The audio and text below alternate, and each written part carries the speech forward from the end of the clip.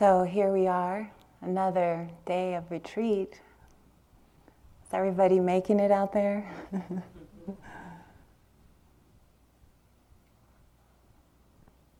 It can be challenging, to say the least. So the Buddha's teachings, when he first began to teach, they called the teachings the way. Just the way. The way to the end of suffering. And I kind of like the way that sounds, just the way forward, the way to freedom.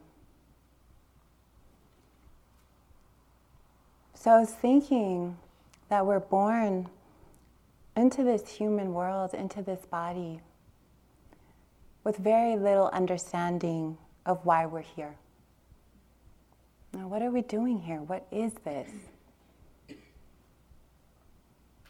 It's very mysterious. You know, we appear here, other people appear here, stay for a while, disappear. Nobody knows where they went, right? Very impermanent. Very few people actually understand or know the purpose of this human life. So we're on this epic hero's journey in some way, without really knowing where we're going, or what we'll need.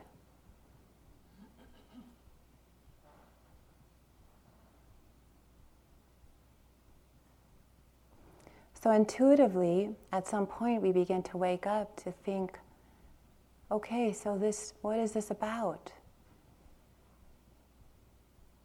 Some way we begin to understand it is about the path to peace and happiness.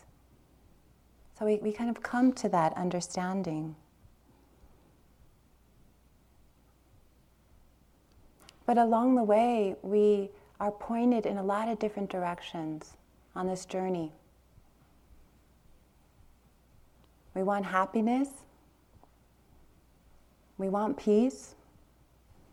And there's a lot of influence of people telling us how to get that peace. So some people say, it's the road here, friend, go this way, right? Happiness is about achieving, it's about maybe accumulating things, money, right? So that's the path. Go down there. And they believe that wholeheartedly. And so we're like, okay, we go down that path. Somebody else might say it's the path of fame, right? Having a good reputation, being well known, loved, adored. Follow that path. So we go down that one for a while.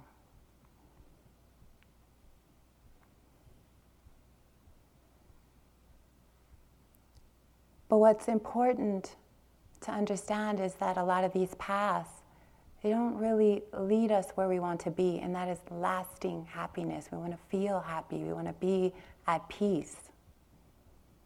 So there's a lot of confusion in my family growing up. A lot of paths were pointed out. You could go here, you could go there. But a lot of that was confusion. Nobody really knew.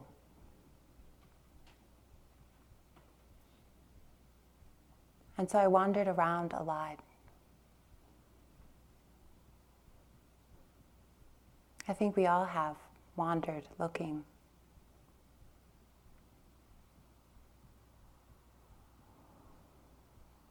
And so in the midst of that, the Buddha discovered a path. He didn't invent this path. What he did is, you could say, he cleared the way of a very ancient path that was already there.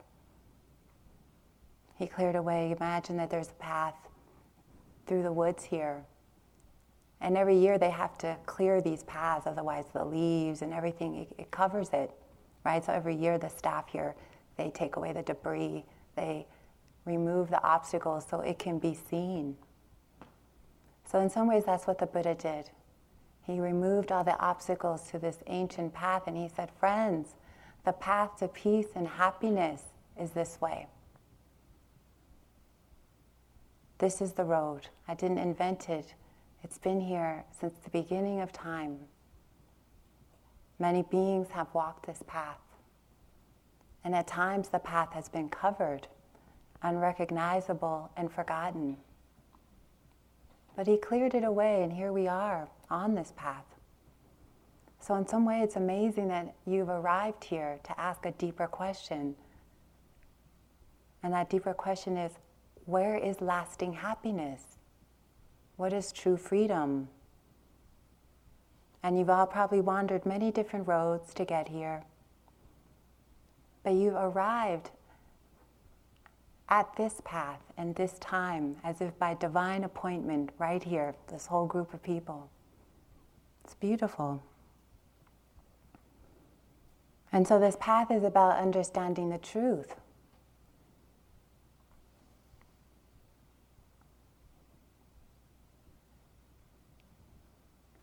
This journey is about understanding the truth.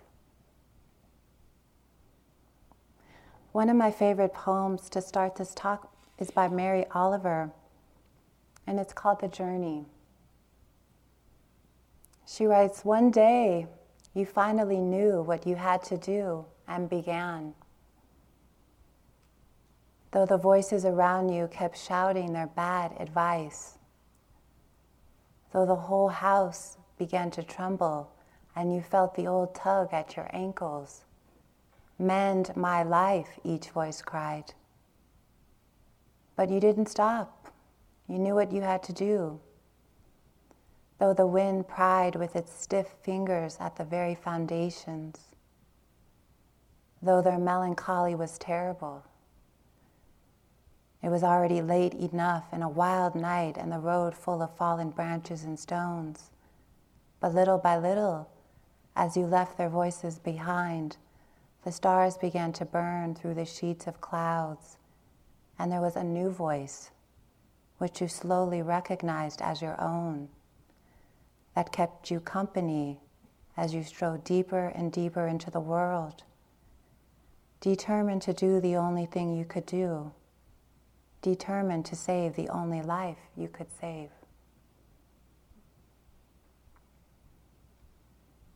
So that's what we are doing here in some way. We're saving the only life we can save, our own sanity.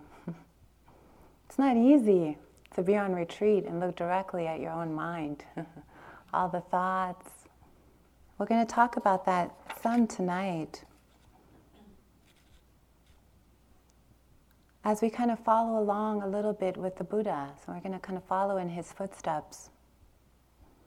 One of the things that I think is important that the Buddha realized after his enlightenment experience.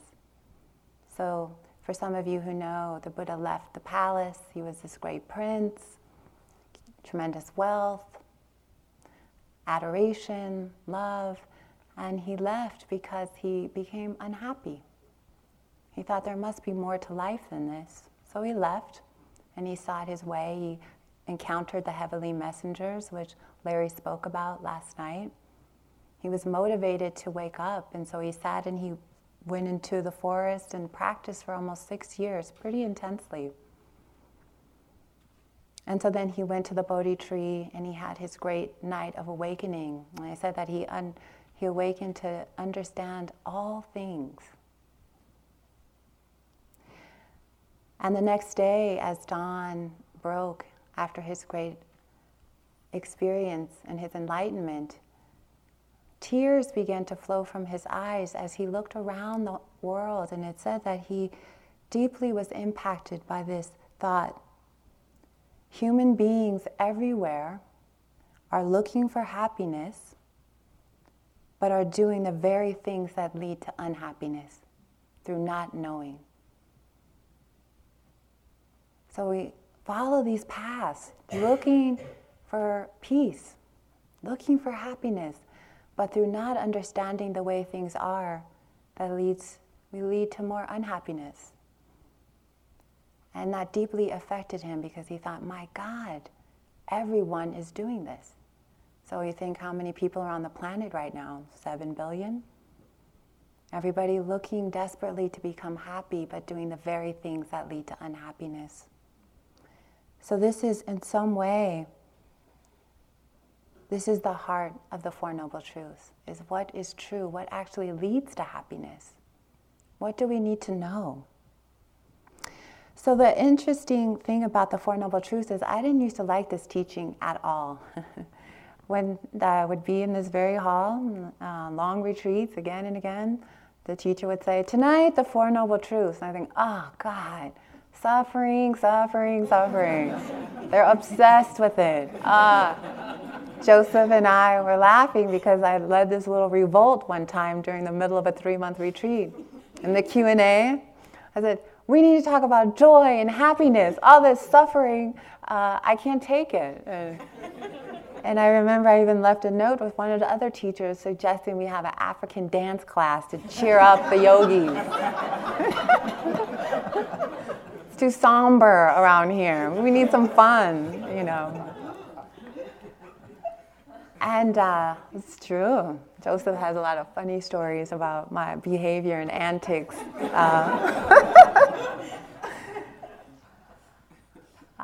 But it took a while for me to understand what the Buddha was saying, because what would happen was they would say the truth of suffering, and I would shut down. Suffering, I didn't want to hear about that, although I was clearly sitting in the back of this room in tremendous suffering, right? I wanted to hear about joy, so I didn't understand this teaching in some way. I didn't understand that it was actually leading me somewhere. I didn't hear the second noble truth and the third noble truth. It was just shut down at suffering. You know, in life there's suffering. And I wanted to believe that, no, there could be other paths, I'll figure it out. The Buddha, I don't know if he was right or not, you know. I have fun, I'm happy. And all that is true. It's like, there's moments of happiness. That's not to deny that. Life can be so beautiful and so connective and so exciting, filled with so many interesting things. We're not denying that. But what the Buddha is talking about here is what lasts. What is lasting?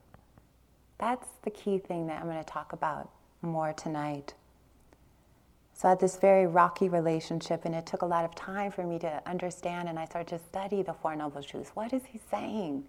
So simple in some way, that we can overlook the magnitude, the beauty of what he's pointing to, that it is freedom. And so I began to study this more and more. So the Buddha says the first noble truth that Larry covered some last night, in life there's suffering. Very simple, right? We all get that, right? If you sat through today, did anyone not suffer today at some point? If not, you could talk to Joseph and I, and we'll put you in another advanced track. I'm sure you had some kind of suffering, body, mind, And that's kind of what this is pointing to, that it's not your fault. It's just happening. You didn't order that. Did you wake up in this morning and say, I'll take 3 hours of rage, 2 hours of knee pain and anxiety all the rest of the day? No. In some way, it's doing itself. It just arises. There's causes and conditions, but it arises. If we could choose, we would choose bliss, right? We would choose love every moment.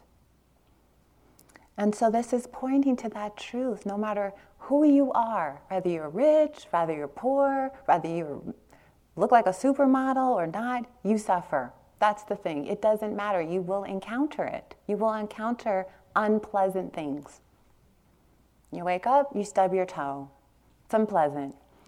It's just life. In some way we come to terms with that, and then there's a relief because we stop thinking we've got it wrong when we do suffer. Right? So we wake up in the morning, we feel sorrow. Well, I was so happy yesterday. What did I do wrong? How do I get back to that? Maybe I need to find that seat by the window with that breeze coming in, that special pillow. You try to recreate it. It's impossible. So it's a new moment.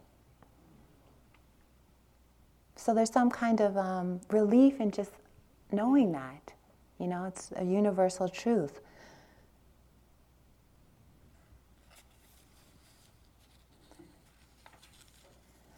We can also, so the second noble truth is the origin of suffering, which is what I'm going to talk about mostly tonight, and that is attachment and craving, desire, clinging.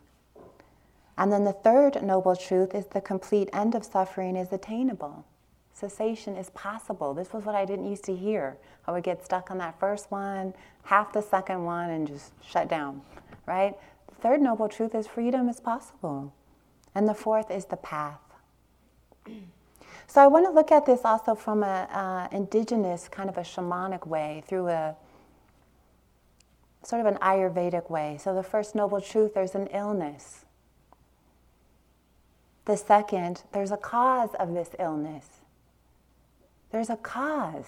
This is really important to see, that there's a cause to why there's pain and suffering. There's a cause to stress.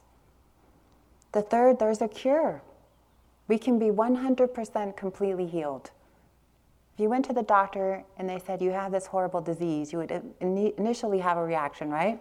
But then they said, friend, you can be 100% cured. Great, what do I have to do, right? Fourth noble truth is the treatment plan. It's the cure. It's what we need to do to heal. And so we can look at it in that way, that there's a cause of our illness. And in some way, when I'm in a lot of suffering, I feel ill. When my mind is filled with maybe greed or hatred, or there's a way in which it can make you feel sick. You know, like a sickness has overcome you. And so that's kind of the same way I like to look at it. And in some way I look at this place, often I imagine this place as a great floating hospital, you know, and we're all the physicians, you know, nurses, give this person a little more metta, a little more walking. No, take that person off. 8 precepts, good for them. You know, each person has a little, you know, the teachers talk about that, the little treatment plan, you know. Here, tweak this, add that. And we do that all to help your mind stay balanced so that you can see the truth more deeply, so that you can receive the medicine in the best possible way. And it's the medicine of the truth. You sit here and you're digesting it. And it's mysterious. Sitting in the present moment. And it heals us. It opens us. It's purifying us. That's what the Buddha's clearing away of this path is so important. This is the path to peace. It's like, here it is. So simple, we could overlook it, scratch our head. This is the path? Sitting, 1 breath, 2 breath, 1 step, 2 step, and the whole of the Dharma unfolds. The whole way unfolds. The way. So what are we talking about here with this noble truth, the second noble truth? So there's a cause of our illness. This is good. This is to be, the first noble truth is to be investigated. The second noble truth, the cause is to be abandoned. So craving, clinging, desire. So let's look at this on retreat. So we sit here in a moment, right? Sitting along, suddenly a thought arises. I wish I could have that latte, that chai latte I had. Or I wish I could have, I want, I need. Want, moment by moment. Desire arises for something. Have you noticed this yet in your experience? This constant craving. So let's look at it as far as sense pleasures. They call it pleasures of the senses. It's kind of an odd, I don't know, I didn't always relate to that. Sense pleasure, desire for sense pleasure. But in some ways, that's what it is. So our senses, hearing, seeing, touching, tasting, smelling, we desire that. We want to see pleasant sights. We want to hear pleasant sounds. You know, we're always wanting. What's interesting about these sense pleasures, and it's not that they're wrong, so it's fine that we have a beautiful environment and we have flowers and we have music, but that's not lasting happiness. But what happens is we crave them like it is lasting happiness. Like if I could just get this thing, I'd be happy. I can remember being on retreat, a long retreat, and one of the staff went out and got Ben and Jerry's ice cream for all the yogis, and they put it on the back of the table. And all this desire rose in my mind for this ice cream. You know, it's been a long time. It's like very little that you can get here, right? If you're, it's like, just give me that ice cream. It's been a long, hard day of crying and suffering. I just want that ice cream. And I can remember just watching my mind go through this big thing. And, you know, in everyday life, I wouldn't even look twice at ice cream. It's like, okay, great, you know. But on retreat, where there's little around, and I thought if I could just get it, I'd feel better. So, of course, I didn't eat my lunch. I just made a beeline to get the ice cream, right? The first one over there. No shame at all. Just scooping out of each one.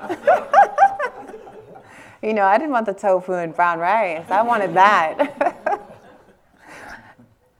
But very similar to the experience Larry had, or he shared about last night. I ate it and it was just ice cream. It didn't alleviate, it wasn't nibbana. You know what I mean? We think that if we get these things, that's going to be it. You know, and so we crave them.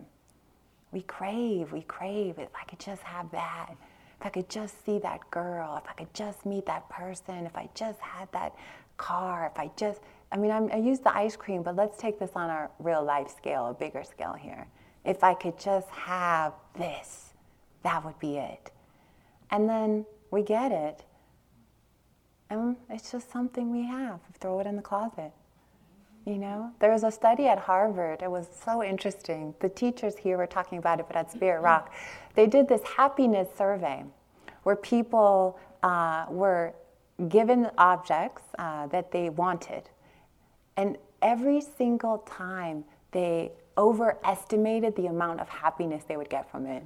If I had this new car, I would just be so happy, you know. And then they got it, right? They would get it. And the happiness was there, but every moment they had it, it would go down a little bit more and a little bit more. And they didn't live up to what we thought it would. You know, it just doesn't. And it's not that it's bad to have material items. It's not that at all, but it's relating to them like as if they're freedom. That's the problem. They're just objects. They're just objects. Also, the other thing with this study from Harvard was that people overestimated the amount of suffering that something would bring them, right? So they would imagine, you know, having to go to the dentist, oh, it's going to be horrible, and they would go, oh, it wasn't that bad. So we do it we overestimate happiness, we overproject on the suffering. So we're a little out of balance on that. But that's all right, you know. The other thing is about things that we crave. The sense pleasures, you could say, of the senses is that they wear out after a while too. So say you have your partner at home and you've had a long day and you come home and they stroke your hair and you like it for a few moments. Oh, thank you, support. If they kept doing that, how would you feel? It would be insanity after a while. You would do anything to get them to stop touching my hair. It was the same with the Ben and Jerry's experiment. 1 cup was good, 2 cups, not so, kind of good, you know. 3 cups, it started to become hell after a while. So even when we get something and we indulge in it, our liking of it changes. You know, we think we want something really bad, do it all day long. Well, what do you get? Pretty soon you hate it, that thing that you wanted so bad, right? So that's to see that we're fickle, that it changes. You know, what we crave changes. It never satisfies us, not permanently. It's like a moment hit. And you could see that with drugs and alcohol, right? People crave that. It was interesting growing up. My father was addicted to cocaine. And so I grew up in Long Beach, East Long Beach, Compton border in California. So it was crazy all the time. Helicopters and gangs. People look at me now and they don't think that when they meet me. But you probably grew up in a hippie commune with, you know. No, didn't grow up like that. I grew up with all the violence of, you know, Southern California, you know. And so my father was very addicted, had a very strong cocaine addiction. And he was completely unable to connect to his children because of that, because everything was about feeding that. And every time I saw him as a small child, he was just so much agitation and suffering. Just couldn't relax, just out and out. So eventually he left. I didn't see him for like 15 years. And when, we reconnected and we have a good relationship now, he's clean and sober. But he always talks about that craving. He said, I feel so bad, and we weren't the first family that he had moved on from. He had abandoned several families, I'm one of 10 children. And he, now he's sort of dealing with all of that. What does that mean to now have to look at that? And he just says, he's so apologetic. He said that craving had me. I couldn't think of anything else. I couldn't see anything else. And what he was willing to do to feed it, what are we doing to feed our addiction? We harm ourselves, actually, in the pursuit of these desires. We cause harm to ourselves and others. But here's the sad thing. We don't know that. We kind of know, but we're trying to be happy. We're doing the things that lead to unhappiness and trying to be happy. He said, I was just trying to be happy. And I thought, at first it seemed like a good thing. And then it just caught me. So there's where desire is so powerful, because every moment we have a choice. Something comes into the mind. And desire is painful because it's in a state of frustration. When you're sitting here and you're wanting, you're not at peace. Because your mind is saying, I need something else other than this moment. I need something to be okay right now. I need another cushion. I need a romance. I need a note on the note board. I need something to be happy, right? And it's hard to be with that. That is suffering. So we go about looking around. How can I get rid of this? And we start pursuing it. We start moving forward. So the Buddha is saying, friend, stop. This is the very cause of suffering. When desire arises in the mind, can we just sit with it? It's not permanent. It comes and waves, it goes, it comes. Can we sit? Can we know this state? Okay, this is clinging, this is desire. We have to be able to learn to do this. Because if we pursue them, it's just samsara. We go down all these paths. Samsara, I like that word a lot, samsara. You may know it, but it means endless wandering. So the Buddha is saying that's what you've been doing. Like in your search for happiness, we endlessly wander. Wander, looking this path, that path, looking for peace, doing the very things that create unhappiness through not seeing clearly. I read an article about hamsters on a hamster wheel. They run 2 miles on that hamster wheel? 2 miles. And they think they're going somewhere, right? So here we are, we get on our wheel. 2 miles later, get off, same cage. Okay, get back on. It's kind of sad even to put that in there, isn't it? In a way, they think they're, they've left the place. They haven't, Like, we are the hamsters. In some way, look at your own life. Where are you on the wheel? Where is that we keep going in a circle, doing the same thing, same thing, same thing. And it's okay. This is to be seen and to be looked at. It's not to be judged. This is how we wake up. This is how we see. We have to see. If I was to go to the doctor and say, I don't want to know my illness, I don't want to know about it, I don't know how to cure it, would I get better? The Four Noble Truths is saying, here's what's wrong. You have to look at this. There's an illness and there's an end. Here is the cause. If you had a disease and the doctor said, this is the cause, you're eating too much of this, we would stop, right? Oh, wow, thank you. Thank you for that information, right? So this is what the Buddha is saying. There's a cause. The cause is clinging. It gets deeper, though. I'll take it to another level about the clinging. So one of the reasons that we suffer is because we cling after things that are inherently impermanent. So as you sit here, Everything's arising and passing, arising and passing, arising and passing. How many emotions have you had today? Right? You wake up, feeling good, hit a little low point after breakfast, right? Fear, anxiety, sorrow, then maybe the afternoon's blissful, right? Pride, I'm doing great, all the whole range on this roller coaster. But the good thing is that it's all impermanent. But there's some way in which the mind doesn't like that impermanency. We look for stability. We want things to last, and their very nature is not to last. This is by Pema Chodron, the American nun who's written so many beautiful books. She writes, "We know that all is impermanent. We know that everything wears out. Although we can buy this truth intellectually, emotionally we have a deep-rooted aversion to it. We want permanence. We expect permanence. Our natural tendency is to seek security. We believe we can find it. To put it concisely, we suffer when we resist the noble and irrefutable truth of impermanence and death.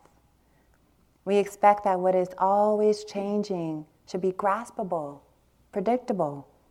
We are born with a craving for resolution and security that governs our thoughts, words, and actions. We are like people in a boat that is falling apart, trying to hold on to the water." So in some way, that's exactly it, right? So we try to hold on to everything. And it's changing. Its very nature is to change. This is a huge insight and a powerful one. We're impermanent. We're all here in this room. Very soon we'll disperse. This moment is impermanent. This retreat is impermanent. This body is impermanent. We're a flash of lightning in the sky. We appear, we dance, we disappear. That's part of the mystery of the journey that is powerful to understand and to come to an insight around that, and to let that really sink in, that we are impermanent. We don't know when our time will be to leave this incarnation. It's very mysterious. I had a powerful insight into this one time on a 2-day retreat with a dear friend of mine. We were up in California at a cabin doing a retreat. We were sitting and walking in silence. And suddenly I looked up and he was walking along doing walking meditation, and I just glanced for a second, and suddenly it was as if my whole world changed. And what happened was, the insight came, and I shared this in a group today. The insight was this: hello, goodbye. Hello, goodbye. To everything is hello, goodbye. And that was so powerful. I just started weeping, and for 3 days I walked around in this state of hello, goodbye. I would see a flower on the ground. I was like, hello, knowing it was going to be goodbye soon. I saw an animal walking in front of me. I would say, hello, and they would disappear, goodbye. And I thought of my family, hello, goodbye.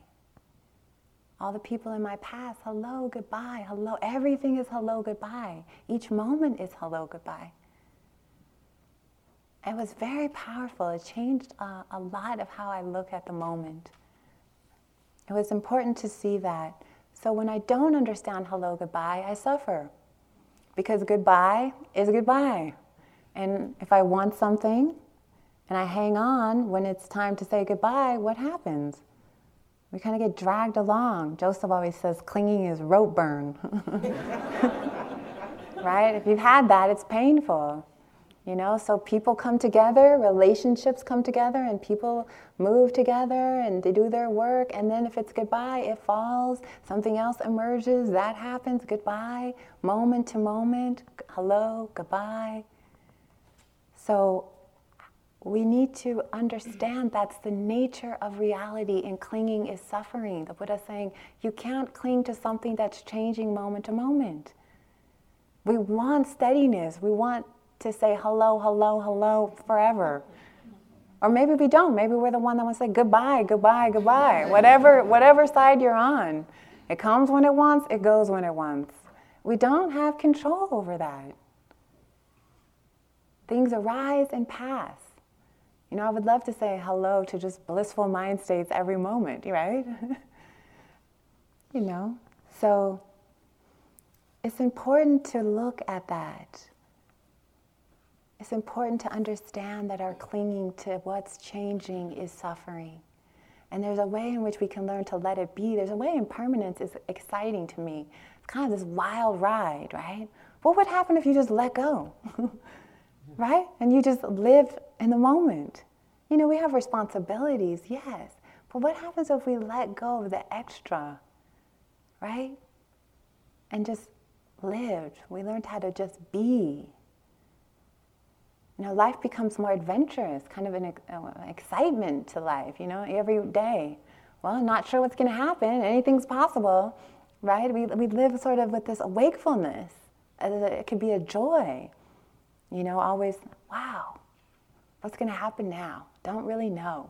Let's go take another breath. In breath, great. Out breath, great. It's all new, it's fresh. You know, life becomes fresh in that way. So also what we cling to deeply are our beliefs, our whole belief systems, right? So we grow up in a family, we get a set of beliefs instilled, and we carry them along, our banter, right? I believe this, I see this, and we cling to them. You know, we cling to our stories about ourselves. This is really important to see this in meditation because it's so painful. Whatever story you have about yourself, I'm the fill in the blank, right? I've experienced the past. I've experienced this. There's stories that we make up. And sometimes there's these beautiful fantasies, and sometimes there's stories of tremendous pain and suffering. And we cling to them, right? We sit, they come up, we get lost on that train, and we're gone. And the thing about the train is it's just not a few minutes. Some people are on these trains for years, lifetimes. So the moment you wake up and think, oh, this is just a story, this is not happening, that's powerful. We cling to our thoughts, and thoughts are not reality. You know, I can sit here and make a story of heaven, or I could sit here and make a story of hell, and then I live in whichever one I choose. But the thing about it, it's not happening now. You know, a lot of people talk about when they come on retreat, they have all these fantasies and stories. They're very unsatisfying in some way. Even if we get bored, we come in the hall, start planning a trip to the Caribbean. Yeah, the Caribbean. And I'll do this, and I'll be on the beach. And you know how we could get, right? Anything but the present moment. But it's, in the moment, there's a sense of this is better than my knee pain, or better than listening to the birds or the breath, or, we indulge it a little bit, right? Oh, this few fantasies isn't so bad. But really it's deeply unsatisfying on another level because it's not happening.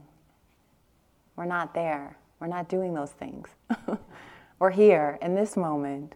And so that disconnection is deeply unsatisfying. So we cling to all of our thoughts, our stories. It's important to see how we work with thoughts. Thoughts are not real. This is huge. Before, when I first started practicing, even a few years after I started practicing, I believed every thought that came into my mind. And then pretty soon, actually thanks to Joseph said, turn around and look at your thoughts. They're just little thoughts. And I think, yeah. And I turned around and I looked at them and I could see arising, passing. They just pass by. They're just passing. They don't belong to us. Thought arises. Emotions arise. We identify with those. We cling on to those. Anger arises. I'm angry. I'm the one angry. So do you see there's a way we're taking ownership of experiences that don't belong to us? It's nature. Do you take responsibility when it rains outside? No, right? That's not our business. Neither in some way is this. What we experience feels so personal, but it's really not. And it's hard to see that, but if there's a way in which we can not cling, not grasp, allow space, our practice will unfold in a different way.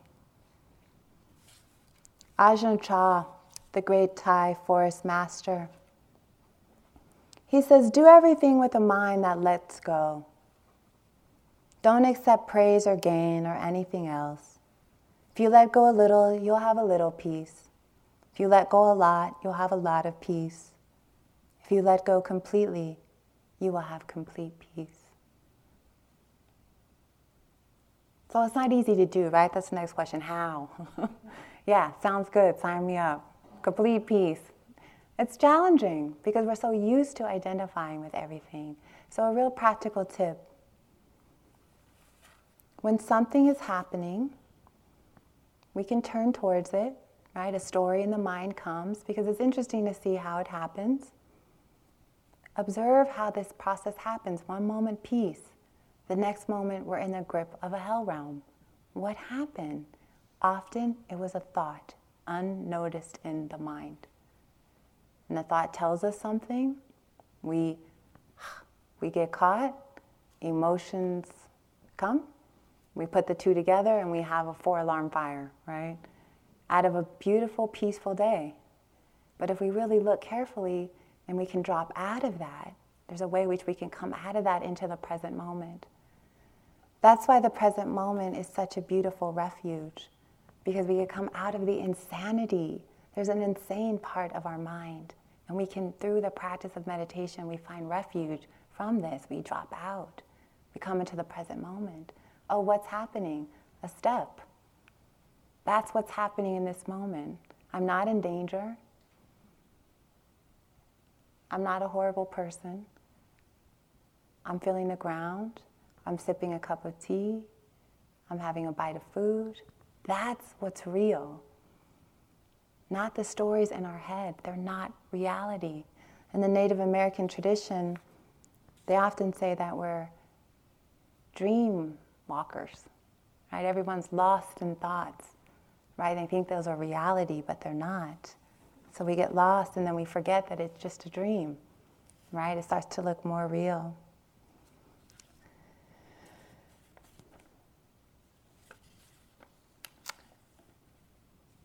The Buddha said, one of my favorite quotes from him, he said, live in joy, in love, even among those that hate. Live in joy and in health, even among the afflicted. Lie in joy and peace, even among the troubled. Look within, be still. Even among the troubled, look within and be still. Free from fear and attachment, know the sweet joy of the way. So even in the midst of all of what's happening, we know the sweet joy of the way by the moment. That is the sweet joy. That is the way, the present moment. Can I come back to what's real? Out of the insanity.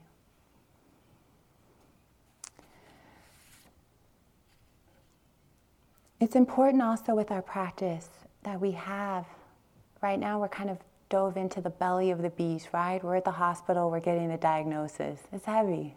You know, it's like, oh man, can I do this? You know, so don't worry, we're going to come back up, enlightenment, out freedom the next couple of days, but you have to go in and you have to see what's causing the problem. You know, so kind of pull the roots out. So one of the things that's very important to help us on our path to meet ourselves fully is compassion. Understanding compassion is pivotal. I have so much more compassion when I understand that when people are acting unskillfully, they're doing it because they don't understand. They're doing it because they think they're going to find happiness there. Even when they kill another person, somebody actually thinks, if I could kill this person, I would be more happy. That's that deluded. So we need to practice compassion for ourselves in our most difficult moments. The Dalai Lama writes, as human beings, we all want to be happy and free from misery. We have learned that the key to happiness is inner peace. The greatest obstacles to inner peace are disturbing emotions such as anger, attachment, fear, and suspicion. While love and compassion and a sense of universal responsibility are the sources of true peace and happiness. So we practice compassion, we meet ourselves fully. When we're suffering, can we meet that moment? So there is desire in the mind. Okay, can I be with this? And just feel the pain of that. Yeah, this is a moment that's hard. And can we care about that? We need love and compassion on this path. I talked about that when I did the metta yesterday. That is, to meet the depths of the confused mind, one needs love and compassion as their greatest weapons, you could say. Like love and compassion is your armor, right? So the mind is confused, comes up with a story. How do we meet that? If we can meet it with love, we can transform it. It's so impactful and so powerful. There's this little story I like. Author and lecturer Leo Buscalali once talked about a contest he was asked to judge. The purpose of the contest was to find the most caring child. The winner was a 4-year-old child whose next-door neighbor was an elderly gentleman who had recently lost his wife. Upon seeing the man cry, the little boy went into the old gentleman's yard, climbed onto his lap, and just sat there. When his mother asked him what he had said to the neighbor, the little boy said nothing. I just helped him cry. And so that's what we have to do for ourselves, right? We are that. Sometimes we have to help ourselves in the moments where it's difficult. Meeting ourselves with compassion. Wisdom and compassion are the wings of awakening. Through the mindfulness, you're cultivating wisdom. Through seeing the Four Noble Truths, you're cultivating wisdom. The other half is the compassion. It also has to be there. Otherwise, our days become filled with torment, right? Because when we see the confusion of the mind, we take it so personally. Can we just see that it's confusion? Another little example of compassion. I don't know if you guys can see this. It's little tiny babies. They're twins. This was in Newsweek magazine. It's very cute. I might post this up there. It's a picture from an article called The Rescuing Hug. The article details the first week in the life of a set of twins. Apparently, each were in their respective incubators, and one was very, very ill and not expected to live. A hospital nurse who became very attached to these twins, she fought deeply against the hospital rules and placed the babies in one incubator. And so here these babies were just a few days old. When they were placed together, the healthier of the two, the strong one, threw an arm over her little sister in an endearing embrace. The small baby's heart finally stabilized and her temperature rose to normal. For these two, very sweet. And so sometimes that's what we're doing for each other and ourselves. Somebody needs help, they lean on us, we hold them up, they get better. We lean on someone else, they help us, till we can heal ourselves. We're all in this together. We're all on the journey. The interesting thing about the ship vision I always have of us on this great ship, often we're just going, rowing, rowing, rowing. The whole world is attached to that ship, and we're all rowing together. It's important to have this kind of compassion that there's no right or wrong here. It's confusion. It's ignorance. It's not knowing. It's not understanding the way things are. We're all innocent. There's no one here guilty of anything. If we took a path that led us in a certain direction, we did it because we thought it was going to mean happiness. In Buddhism, there's no sin. It's unskillful and skillful. What leads to happiness is skillful. What leads to suffering is not so skillful. It's just that simple. So we can free ourselves of the guilt and shame or whatever it is. Whatever might be blocking the ability to love yourself is really important. Thich Nhat Hanh, some of you may have heard this from the California crew that's here. My favorite poem is You Are Me. He writes, you are me and I'm you. It is obvious that we are. You cultivate the flower in yourself so that I will be beautiful. I transform the garbage in myself so that you do not have to suffer. I support you, you support me. I am here to bring you peace, and you are here to bring me joy. So compassion, Four Noble Truths, it's a hard one to open to. It's a hard one to see, but it's the liberating one. If we can come down into looking at ourselves clearly with honesty, we can learn to let go. Let that be your mantra at this retreat. May I learn to let go, and we're not even let go, let be. Can I just be with whatever's here, right? Can I stop clinging? Can I just relax a little bit? Desire is going to be there, okay? High desire, bow to the desiring mind. But we don't have to follow it, right? We just wait. And something else arises. That goes, something else comes. Desire, then peace, then maybe another desire again. It's all changing. But freedom is found through letting go. That's the very heart of the teachings in some way. Can we let go?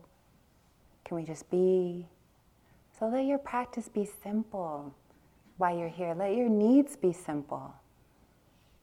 You know, take what's offered. See if you can be okay with that.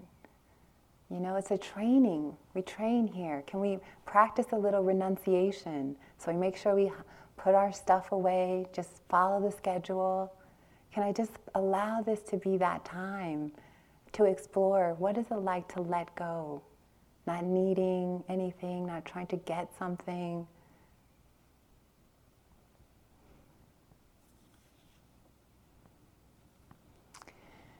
So I think I'll end this talk with one of my favorite little readings here by the great Zen master Hokusai. Hokusai says, look carefully. He says, pay attention and notice. He says, keep looking and stay curious. He says, there's no end to seeing. He says, look forward to getting old. He says, keep changing. You just get more who you really are. He says, get stuck, accept it, repeat yourself as long as it's interesting. He says, keep doing what you love. He says, keep praying. He says, every one of us is a child. Every one of us is ancient. Every one of us has a body. He says, every one of us is frightened. He says, every one of us has to find a way to live with fear. He says, everything's alive.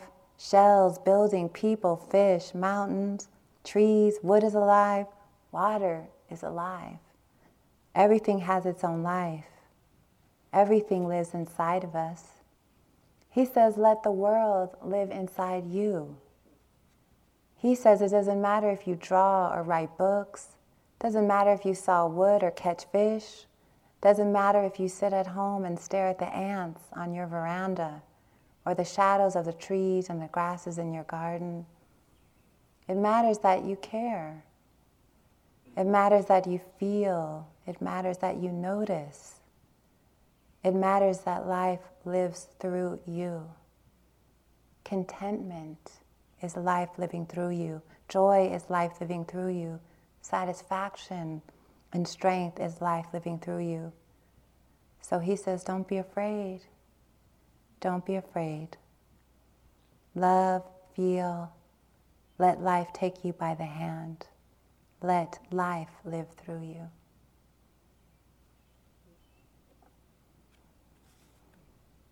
So thank you very much for your attention.